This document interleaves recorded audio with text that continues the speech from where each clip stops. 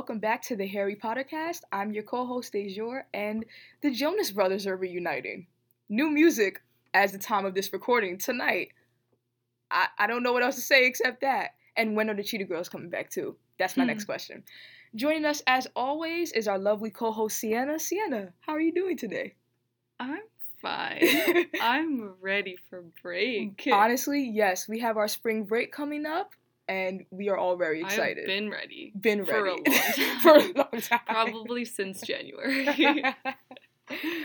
Okay, and our special guest for this episode is Halftime Leisure Assistant Editor, Anna. Anna, how are you today? I'm good. I'm excited to be talking about a book that's not Dracula. Oh, Dracula. I had to do Dracula last semester. So for today's episode, continuing on with the series, we are talking about Harry Potter and the Prisoner of Azkaban, the book. One of my personal favorites. But before we get into the meat of the book, now that we have a new guest, we always like to ask our new guest a question. And that question is, Anna, how did you get introduced to the Harry Potter series? Like, what is your background with the series? That's a really good question. I actually used to be, like, horrified of the series. Just, like, the movies really, really freaked me out. Like, that snake, spoiler alert. There's a snake, but yeah. So, I was not a fan. But then, I don't know why. I think, like, my sister was reading or something, and I, like, picked up the book, as a child does. And I started reading it, and, like, I literally finished the book in, like, a day, and I knew that I'd really entered a great world, you know? Yes, no, that is beautiful. And so, to start us off, doing what we always do for the books, our favorite chapters. So, Sienna, do you want to start us off?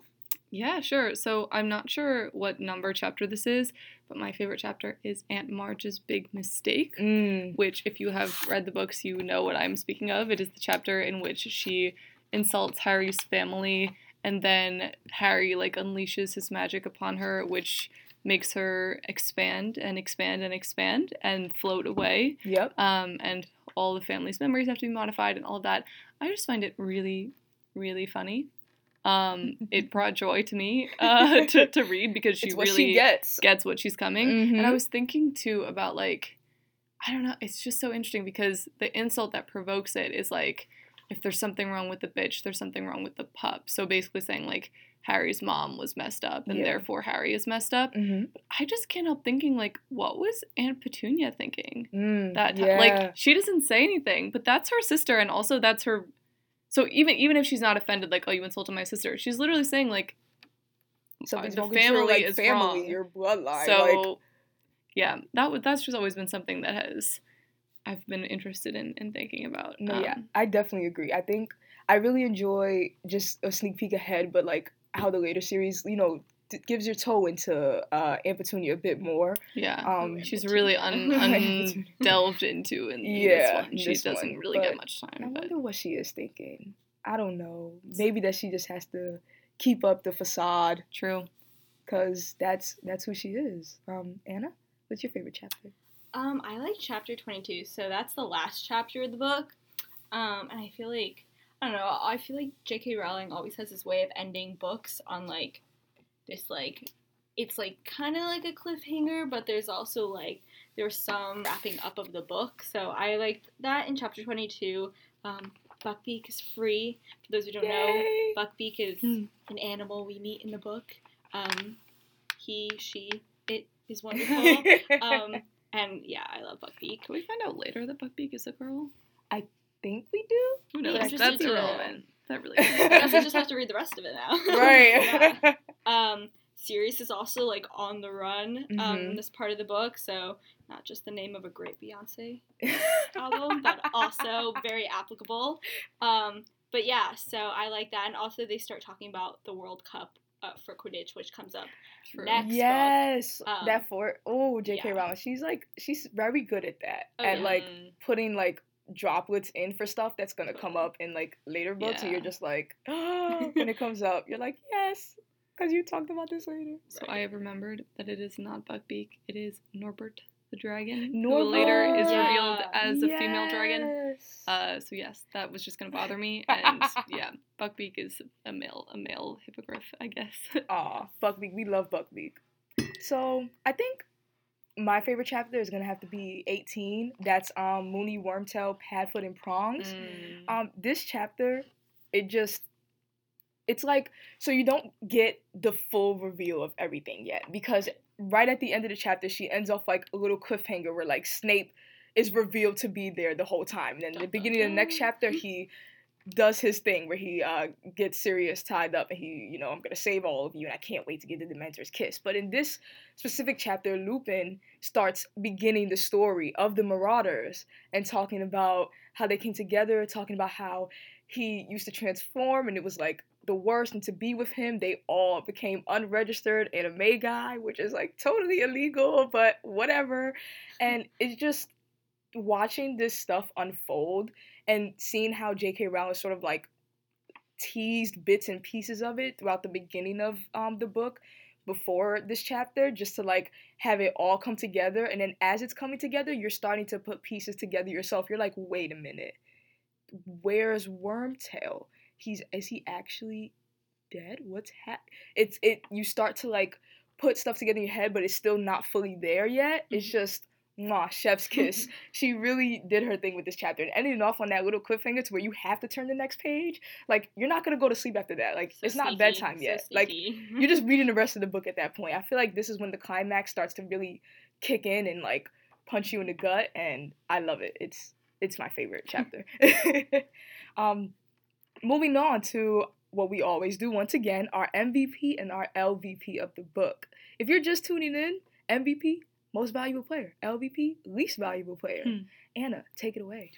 Who's your MVP? So, going back, my MVP is Buckbeak, the wonderful hippogriff. He, as we now know, he is just like, we meet him and he like goes off against Draco, and we love seeing Draco struggle. I mean, I love that. But yeah, so I really think Buckbeak's a great character. And he really connects with Harry, which I think is kind of important because you don't really see Harry, like, I feel like it's really hard for him to open up with people just, like, throughout the books, so that's pretty cool.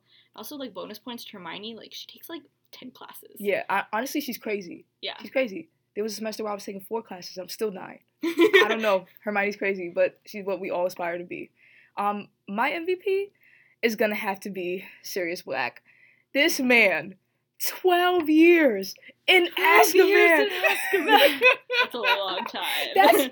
That's wild to me. Knowing, and I think one of the things that is so powerful, like a small thing about Sirius that is so powerful though, is that he was able to keep his sanity because he knew that he was innocent. And like, that, just knowing that is what keeps him going with like all of these Dementors sucking on his happiness, and like he's able to like still live with his soul because he knows that he's innocent and he knows that he didn't do it. He loves Harry. It's just like the strength of this man. Like, he turns into a dog and he's like a frail dog and he's so skinny and hungry. And I think also just more going into J.K. Rowling's writing, like the plot twist of having Sirius be like the good guy all along when the whole book, like, Sirius is evil. Whoa. So yeah, my MVP is Sirius. It's so interesting to think about like plot twists that at the time would have registered as plot twists, but now are just so apparent. Yeah, so commonplace now. Yeah. But like at the time, my mind was blown. To be fair, I watched the movies before I read the books. Oh my god, I did. I did. Well, most of them. Not the last one. I read the book before the last one, but yeah. Sienna? My MVP is Lupin, Remus Lupin, because he just like takes Harry under his wing. He's such a good teacher. He teaches him the Patronus. He like makes him feel like it's okay. The best defense against a darkness teacher they're gonna get. 100%. The best. And not like Harry's not abnormal for feeling the way that he is feeling, and he provides this window into like, I knew your dad, I have this connection, I'm offering you the opportunity to like experience somewhat of this connection, and I think he's just a good role model. So I just really, I like him, and that moment, I think even playing into the plot twist at the end, that moment where it's like, but you're in league with Sirius Black? No. For a quick second, like, you're thinking, wait, like, is he Lupin? Not you too! Yeah. And then she twists it around again. Yeah. So I just really love the way that he's depicted, and like, just him as a character and everything that he represents to us, like a werewolf who, it's another window, as we've been talking, into like all of the inequalities in the wizarding world and all of the discrimination and how he's shabby, he doesn't have nice clothes because he can't get a job because he's being discriminated, like just all of these things, and then he has to leave the school when people find out about it because of Snape and Malfoy like spread all that, and yeah, I just really admire him. Yeah. No, Lupin's great. He's a fantastic teacher. It sucks that, you know, he would only be able to serve 1 year, but they all will only be able to serve 1 year because of Voldemort. And I think just going off of that, and I think this leads well into the LVP that you may have, Sienna, but the plot twist of Lupin only to be misdirected again and reveal that, Sienna, who is your LVP? My LVP is Peter Pettigrew. Also known as Scabbers the Rat. Actually, not also known as Scabbers the Rat. Also known as Wormtail. He has a lot of names. Yes, and they're all sort of rat related. Yeah, he really, and this is intentional, but he is just he's the most pathetic. He's just so unsympathetic and actively horrible. And the way that he tries to manipulate Harry at the end, like, your dad wouldn't have wanted your friends to... Like, how dare you? God, and he only causes more problems as the books go on.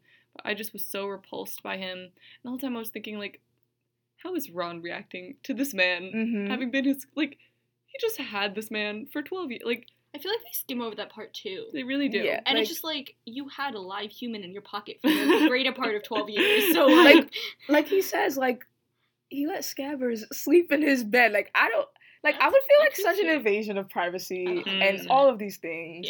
Yeah. Like, yeah. Because you clearly, like, pets are great, but you don't really assume that they have the same sort of consciousness. Exactly. And, like, ability to process and communicate and just, especially a rat. Like, especially a rat. What? Especially rats are rats, you know? You really don't think that your rat is judging you. Exactly. So to have your rat be, and then also to be Peter Pettigrew. Yeah. Like, it's you like were the harboring worst possible human. Exactly. To be your rat. To be if any rat is going to be your human. If any human is going to be your rat, that's the worst human. Yeah, and you mentioned in that Malfoy. And I'm just gonna have to say my LVP is Malfoy, and predictable but accurate, because what he does to Hagrid in this, oh my God! True. We forget. Like, I don't forget, but we forget. It's not like the main, like the central of plot lines. Like, it's kind of like almost like a subplot. Hagrid's whole becoming a teacher, and then Malfoy being the worst. But he is actually the worst. Like, him and his dad, I can't do it. Like, feigning being hurt even more. First of all, you hurt your damn self. Hagrid set the rules out. He said, this is how you approach Buckbeak. You went there, insulted the poor bird, got hurt, barely, by the way. Okay, like, you got a little scratch. Calm down, Malfoy. I honestly can't stand him. Like, he worked to get Buckbeak executed. Like, you worked to kill this beautiful, magical creature. And thankful for Hermione and her wonderful time turner. Let's talk about that. Oh, sorry, slap. I thought that's where you were going, but we need to. Let's go to that. Because I was gonna say thankful for Hermione's time turner that Buckbeak didn't get executed, but that slap, Hermione. That's what I needed. Because reading that, I was just like, Malfoy, I can't stand you. And when Hermione just did what all of us wanted to do at that moment. Yes. And let's be honest, we all have a Malfoy we want to slap. We all have a Malfoy we want to slap. And one day. Anna, who's your LVP? Yeah, so kind of out of left field, Professor Trelawney is a teacher we meet in this book who teaches divination. And I don't know, she just really rubs me the wrong way. Maybe I'm just not about the whole stars and the moon, but something about her just, like, doesn't sit well with me. But, like, love Emma Thompson, like, in the movie. Like, I actually am kind of a fan of her in the movie, but in the book, it's just, like, it seems just, like, that she's very, I don't know how to say it, but, like, kind of just in space the whole time, and I'm not, like, a big fan of that kind of archetype. Yeah, neither is Hermione. I think Trelawney's That's Trelawney. What? Trelawney's character is interesting too because she is like always in space, but then like she also there's two prophecies. She has these pivotal moments where like her prediction literally puts the whole book in motion. Without her prediction, Voldemort would not have tried to kill Harry. Would not, and then she also has the mini prophecy in here where she's like, Cerberus will reunite with Master once more in the movie. Once more. Yeah. Thank you. And it's just kind of like, her character in that sense is really interesting. I don't think I ever paid her much dust until Order of the Phoenix when, like, you know, she becomes a bit more significant because she has that big prophecy. But I think going off of what you're saying, Anna, she kind of annoyed me in the book as well. Yeah, it was just like I was definitely on like, especially because I feel like she was intentionally annoying though. Yeah. Like at times, like her like riding on Harry all the time, but like death and the omen and blah blah blah, just being generally annoying. Like I lived for the moments where Hermione would come disparaging Hermione, like disparaging Hermione, please. Also, can we just hear a little bit more of your Trelawney? Just like a little bit more. Just a little bit more. No, I always find that I mean this is for the movie, but that scene where she gives the prophecy, it's haunting. It's haunting. It sticks in my head because Emma Thompson. Chef's kiss once again. Yeah, but I feel like she's definitely based off of like some horrible teacher J.K. Rowling had. That she has to be. It's a vendetta. Like, so, J.K. Rowling. Like she's so accurately depicted that it's like, that she starts to like, who hurt you? Like, why are you actually the most annoying person? Yeah. But I do have to admit that I love throughout the book Ron and Harry just like making up her homework assignments, like making up random tragedies because they know she'll love that shit. Like just wait, there's that scene where I think it's in the book, and maybe it's not this book, but maybe it's the next one where like Ron like describes this man like with a like big face, like fat nose, and it turns out it's the guy who's giving him the OWLs. Yeah. Oh yes. I literally died. I was like, oh my god, Ron, that's such a good scene. That's such a good scene. No, yeah. I love Ron and Harry's like friendship of just like we're just gonna make stuff up because she's gonna buy into any tragedy that we write down because she loves that stuff. Just building off of Ron and Harry's friendship though, we need to talk about their treatment of Hermione in this book. So Harry gets the package of the Firebolt after his Nimbus 2000, his trusty Nimbus 2000, is destroyed in Quidditch. Sad. R.I.P. And obviously he's very excited, as one would be. But Hermione, being the one who thinks 2 steps ahead, is like, you got this package. There's no, like, sender. You don't know who it's from. There's a dark wizard after you, always, but especially now. Obviously, I'm going to turn this in to make sure it's not, like, cursed to kill 100%. You. Her logic, 100% there. So why are Ron and Harry the worst to her afterwards? They get so mad at her. They literally don't talk to her for, like, weeks. And it just makes me so... And especially Ron, which, like... Ugh. The whole Scabbers versus Crookshanks. The whole Scabbers versus... Okay. Crookshanks. Team Crookshanks truly for life. Yeah, but she knew. She knew. She knew. Which also has... She's also friends with Sirius. Also so clearly she has good taste. Oh, exactly. Yeah, true. I completely forgot. Is Crookshanks a female cat? It really doesn't matter. Yeah. I want to know the cat who played Crookshanks in the movie. Like, I want to meet it. Yeah, I want to meet it. It kind of reminds me of, like, Garfield. Garfield. It might be dead. It's been a while. That's true. I, like, forget about that all the time. Oh, no. That animals don't have human lifespan. That is not what I want to hear. But just going off of that, speaking of... Now, we know that they're... If you want to say romance, doesn't really jump off until Goblet of Fire and the U-Ball. We'll get to that. But... Ron and Hermione arguing, I mean, all the time, like, nonstop, like, they're always at odds. Yes, Harry is also a jerk during the Quidditch situation, but he comes around way faster than Ron does when it comes to, like, okay, we're gonna stop being a jerk to Hermione now. Them two, in this book, I mean, the teenage angst, or preteen angst. So no, they're much teenagers angst. By now. They're like 13, They're 13 now. The teenage angst. They're so young. And I feel like it's more like canon that like it really jumps off in Goblet of Fire, but like I always read it as this is when it truly starts off. Because their arguments, like...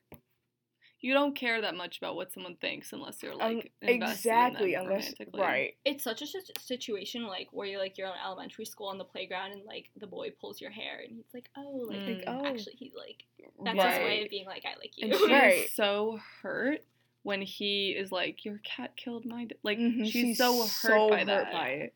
Yeah. But I also think that despite, like, them arguing and clearly something is happening there, they're still best friends. Because even when they were not, this is one of, like, my favorite Ron moments of all time. Even when they were not speaking and Snape is subbing in for Lupin and he digs into Hermione and says, why do you always have to be an insufferable know-it-all? And Ron is like, you asked a question and she gave an answer. Why ask if you don't want to be told? Right. Damn, I just remembered that. I stand Ron in that moment. Because they weren't even talking at that moment. Like, they're still arguing. And he's like, wait. True friend. Like, okay, maybe I'm not talking to Hermione, and maybe sometimes I'm mean to her, but you don't also get to be mean to her. Only I. Only I get to be mean to Hermione, which is Hermione gives it to him right back. Right. So, oh, Jesus, those two. They are a mess, and they continue to be a mess throughout the series. So just going back to, we talked a bit about, or I just mentioned Snape and Lupin's classes and stuff like that. I want to get more into Lupin's classes because, as we talked about earlier, Lupin is the best Defense Against the Dark Arts teacher that they ever get in the series. Like, he just is. And he introduces one of the most, like, pivotal creatures in the Harry Potter universe, which is a Bogart.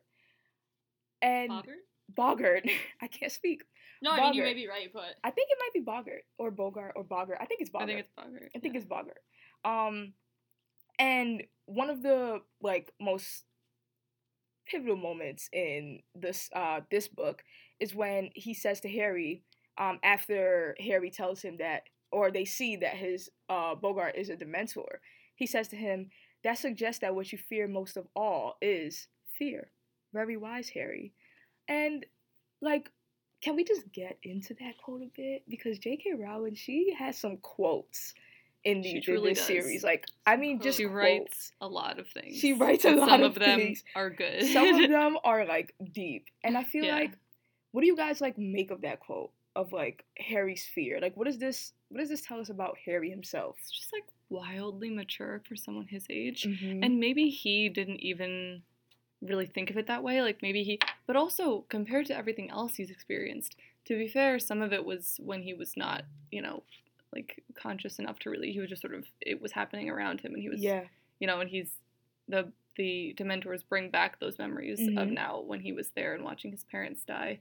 But even in the past few years, like, he's had some pretty terrifying, like, strenuous things happen to him, but still what scares him the most is those memories, is that sense of fear and horror and helplessness that's just brought back by the forced recall of those events that happened when he was a baby. So I think it makes total sense that his worst fear is the thing that would bring that back and bring him back to that moment of just this horrible thing that happened, even though I can't, even though I can't control anything about it. And I think it just shows that he's, like, wildly wise beyond his years without him even really realizing it.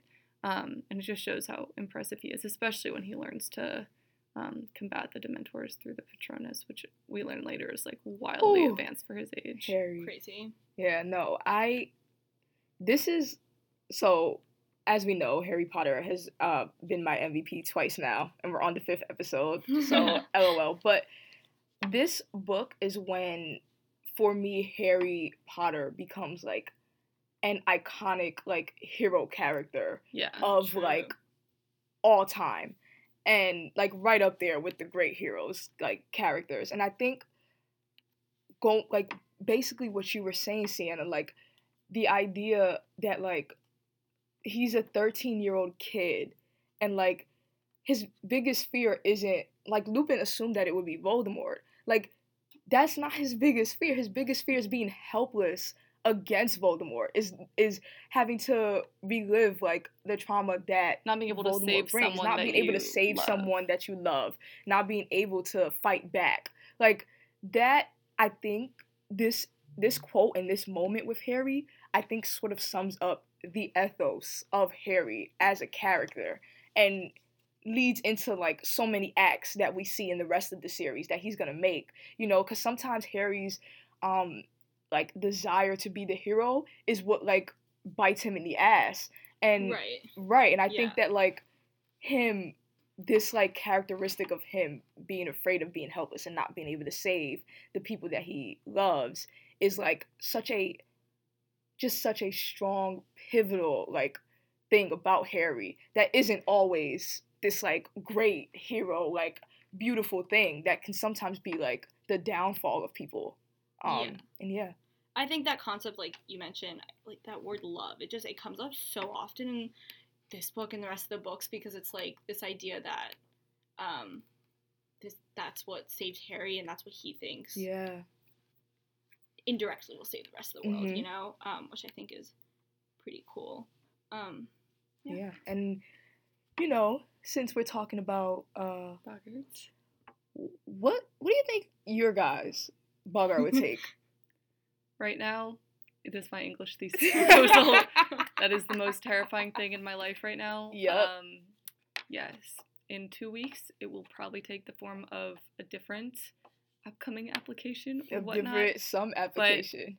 But truly, like, yes, I joke, but also I think it ties into a deeper fear of just like inadequacy, which is obviously not a tangible, like, I don't know what the Boggart would actually turn into in that situation. But I think it represents like a larger fear of just like being so passionate about something, caring so much, devoting so much time and effort, and then just failing or like being told that it's not good enough. Yeah, definitely. That's deep. Yes. Anna? Yeah. Oh, I'm gonna have to follow that up.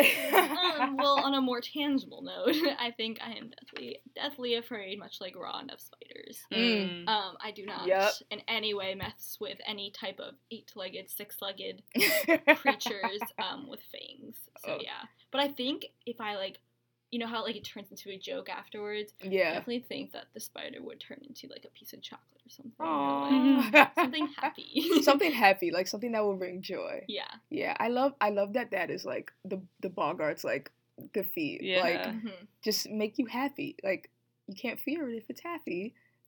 Most of the time. Quote of the day. You can't fear it if it's happy. I think mine would be very similar to Hermione's. Of course, Hermione's was like a fear of just failing like all of her exams and stuff, but I think like that just spoke to like a larger fear of like failure itself, right? And of not mediocrity. There we go. And not living up to like the expectations that you set for yourself and that other people have set for you. Because at this point in the series, Hermione is like, she's pretty much set herself as like the brightest witch of like their age. Like people know that by now, that Hermione's the first one to raise her hand. And I think a lot of my fear like comes from not living up to like expectations. And so I feel like me and Hermione, we see each other. We see each other in that. And I feel very seen with Hermione in that way. And just to go off of like talking about Harry and his Patronus, because I mean, Harry, like, he summoned a Patronus. Like, that's at insane. 13. At 13. Like, what? Like, just looking ahead, when we get to the Order of Phoenix and he's trying to teach them how to summon the Patronus, like, they're having a hard, and of course, Harry struggled. Like, it took him a minute to get the Patronus down packed, but, like, still, insane. I love Harry so much. But anyways, he does try, like, several different memories, and I believe, if I'm correct, the one that, like, sinks in, the one that works is different from the movie, if I'm correct. It's the one, isn't it have something to do with him, like, I remember, it's when he got told that he was a wizard. Yeah, I think, the movie they do some sort of like montage of all the people he cares about, but in the book it was... No, in the movie they do it was like the first with his parents, like with a really young memory of his parents, which didn't exist. It was like, it was really faint and like, but I just remembered or something. Yeah, it was like that. Weird. I don't know about that change, but in the book, it's when he first gets his, like, Hagrid tells him, "You're going to Hogwarts, Harry, and you're a wizard. You're a wizard, Harry." And I think, like, that says, just going back off of what we were talking about with Harry's character, I feel like that says all you need to be said. Like, that memory is, like, such a small one, but it's such a big one at the same time, because it's like Hagrid, like, rescued him from, like, that household, and that, like, there was nothing in his life. There was nothing in his life before then.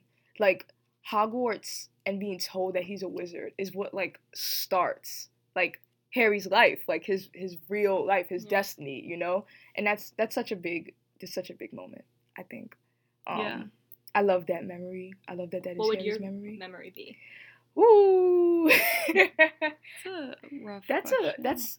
That's a good question. I feel like, I mean, it has to be something really powerful and something that will, like, cause enough joy. Yes. Something that will bring enough happiness. Spark enough joy. We love Marie Kondo. I think, I don't know. I feel like it would be something that has to do with, like, Christmas time when I was a kid. I really loved Christmas. I used to always like, decorate the tree with my grandma and my aunt and stuff like that, and those always brought a lot of joy. So I'm thinking maybe something around then. That's so cute. Thank you. Sienna, do you have a happy enough memory? Ooh.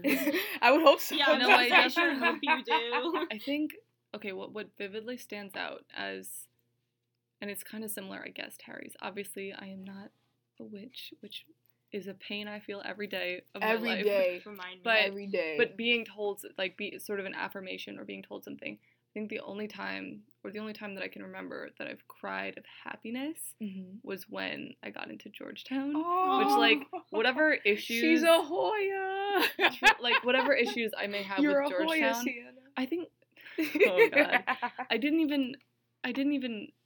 This wasn't where I pictured... I just viewed Georgetown as so far outside of the realm of possibility that I just applied and was like, of course I'm not going to get in, months later. And then I get, like, a little letter in the mail, little envelope, which clearly doesn't always spell good news. And at that point I was like, I'm, of course, this is the end. And I opened it and I read it and I was like, what?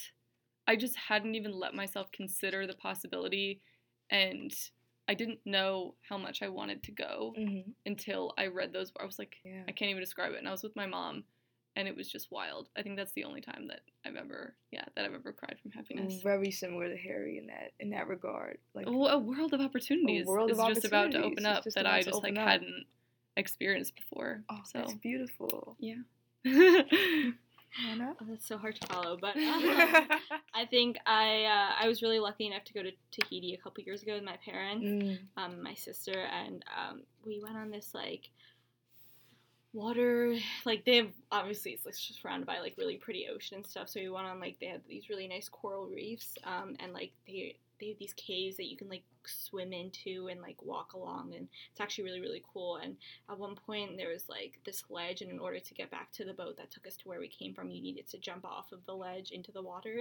It's like a solid, like, 15-foot, like, drop. Like, it wasn't, but, like, just jumping off and, like, feeling free and, like, and such a like good the one. sun was setting, and like, I just remember feeling, like, so at peace, and like, so I feel like just that, I mean, especially, like, in our, like, very rigorous schedules and, like, our daily lives, like, finding peace and, like, centering yourself is so hard. So definitely, like, a memory that evokes that kind of peace is something that I think would help me summon a Patronus. Yeah, no, I think that's so valid. It kind of reminds me of one of the memories Harry tried, which was, like, Quidditch. The broom, yeah. And, like, just, like, flying on the broomstick and stuff like that. Like, that feeling of, like, freedom, especially being stressed college students, just having that bliss of, like, oh, that's beautiful. That's wonderful. And I think just kind of going off of that, because I feel like that level of freedom is something that this is gonna get, like, really, really deep. Interesting transition. You can't have these, like, happy memories without your soul. Oh, and yes, wow, what a turn. And did the mentors kiss? Like, can we get into that a bit? Because I think that has, I just, like, J.K. Rowling has said in interviews in past that, like, the Dementor's kiss kind of came up from, like, her talking about, like, her own depression and feeling, like, this, like, deep sadness that you can't really control, and, like, all the happiness is, like, sucked out of you. And I think the Dementor's kiss is probably, I think, the scariest thing for me in all of Harry Potter. Yeah. Like, in all of Harry Potter. The Dementors themselves. And even Nagini? Because, like, it's, like, a close second.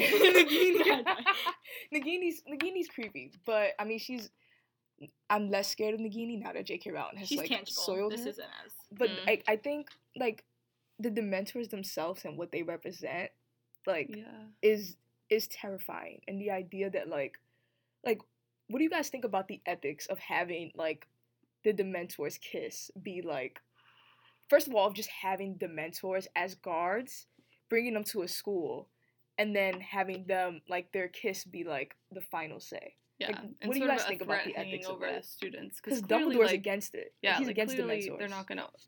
No one's gonna order the kiss on a student, but it's just that sense of unpredictability. It almost does happen. To Harry. Like, it's just... You can't really control them. They don't listen to anyone, really. And I feel like this is deep, but I feel like now in our world we talk a lot about the death penalty and, like, the ethics of that and stuff like that. But this is sort of so some people who are against the death penalty will say death is too easy, like they should live with their suffering.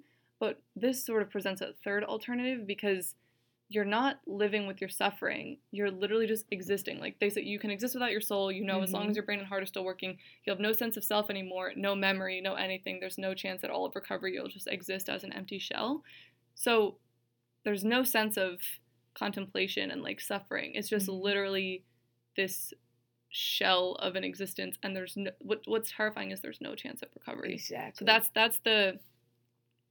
Like, as hopeless as depression can be, there are positive it's this is just so final. There's no recovery, and I think, honestly, it's horrible. Like, just I kind of disagree with that. I think living in that state of depression, I mean, like, I've seen people go through it, and I feel like that almost is suffering. Like, to live like that is such an exhausting existence that I think, and it's not the type of pain I think that you're referring to necessarily, but I do think in its own way, like, getting to that point, especially, like, with the mental illness, is, like, very, very, very much suffering. And I also just think that, like, you don't have, like, any of your memories, anything, like, there's nothing but, like, not being able to experience joy anymore. Right. And it comes to the question of whether you even remember what the experience of joy is like, but, like, just not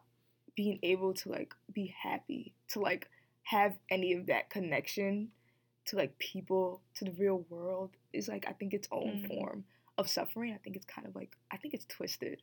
I think it's so twisted. JK. JK. Crazy lady. It's so because she doesn't quite delineate, like, what sort of consciousness it is. So you have no memories, you have no sense of self, but can you speak? Like, what do you process what's going on in the moment? Like, those are all these questions that I feel like aren't directly, because the one character who gets the kiss is later on, which is Barty Crouch Jr., right? Yeah. And it's not really, like, the effects of that are not, like, we don't really see him after that happens. But, like, take a look at Bellatrix. Like, she, or her husband at least, is in Azkaban for a pretty long time, and then they do escape in the 5th or 6th book, right?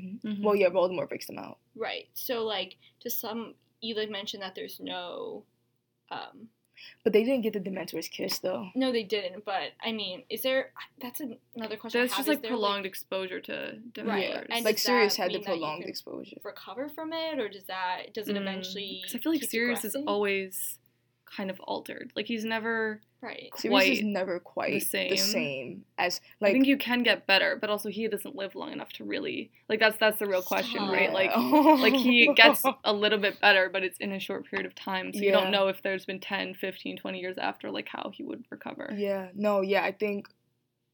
Yeah, Sirius is never the same. He's never, because like the flashbacks that we get later in the series with Sirius, he seems to be very like you know, like kind of like just like a handsome, chill, like sort of like Daredevil, likes mischief, like kind of like motorcycle riding, like, you know, like one of those like he's the kid your parents don't want you to bring home. Exactly. He's precisely he's the kid that I would bring home.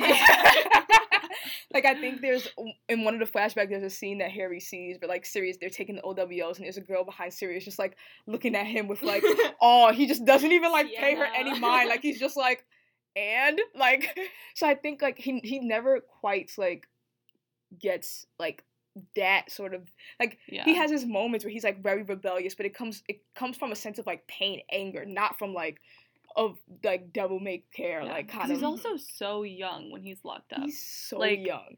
We forget how like, young James they were as parents. Really young. Like they spend like, 12 years, but he comes out and he's like in his 30s. Yeah. So all the time when he was like a man, like truly a man, not a teenager, is spent in prison. Yeah. And so what does that do to like your identity formation?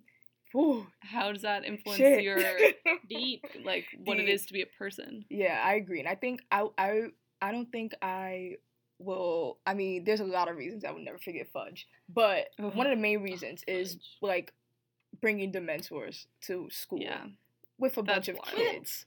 10-year-olds, 11-year-olds, like think of first years. They're first years who like could who knows, kids are silly, they could wander off, and then it's already been established that Dementors like they don't distinguish between like the good and the bad, no, like no way. So like that's just so dangerous, that's so reckless, that's just, this is like our first hint of like how we get a hint in Chamber of Secrets with like Lucius and like him being able to like bribe people into getting Dumbledore out in the Ministry, but like this is like our first hint of like how incompetent Fudge is and how incompetent he's gonna be in the rest of the series. And so to close us off, we just got really deep, and yikes! But to close us off, spice it up a little bit with a fun question: the Time Turners, Hermione, she has them. She has them, and she sort of saved the day with them. If you had your own Time Turner, what would you do, and where would you go? Like, what? I truly feel like I would be a Hermione and just take more classes. I do think that I would give myself more, like, I feel like she spends the Time Turner time just in class as opposed to rewinding time and, like, doing more work. Like, it feels like she does all of her work in the normal amount of time, but then just takes extra classes. So I think I would be more strategic about it maybe, and, like, just extend the day maybe 4 or 5 hours so I could take one more class and also get all my work done. Get all your work done. Yeah. I'm a terrible person, but it's fine. Netflix, honestly. I'm fresh off of watching Umbrella Academy on Netflix, so which is a lot about tune into my review on Halftime Leisure on thevoice.com. We love a plug. But yeah, so a lot of it has to voice.com. But yeah, so a lot of it has to do with like time travel and affecting time. So I don't think it'd actually go anywhere because like I feel like time is so fickle to like mess with and like so easily disruptive, and I'm a very clumsy person. Like Hermione almost has a scare where like she thinks she sees herself. But I would definitely like mess something up somehow. So I'm gonna stay on the safe side and say that I would probably burn that Time Turner to the ground. Honestly, makes sense. I think I would probably go back and wait till when my grandma was alive and ask her more questions about her childhood, because she passed when I was 10, and so I didn't really like, now that I'm like actually more conscious of that stuff and like thinking about it, like she's not here to ask, and so I would want to like ask her, like I know her parents were sharecroppers, and so just like what was it like growing up in the 30s and then living through like the civil rights movement and all of that stuff, like I need to know. So I think I would go back and just like write a profile about my grandma and her like her time. A feature perhaps? Where'd you find that feature? God, no, never. I'm not writing another feature again in my life. Don't tell Jack Thompson. Okay. Okay, so that was a wonderfully deep episode of the Harry Pottercast. Does anybody have any socials that they want to plug? GeorgetownVoice.com. I'm gonna ask this every time I see Anna's always gonna go, no. Anna, do you have any socials you want to plug? No. I'm pretty much, I don't really use only Instagram. But, only Instagram. It's nothing special. Nothing. So, yeah. If you so desire, you can follow me on Twitter at Dejour Evans, in which case I'll just be spilling hot takes about movies all the time.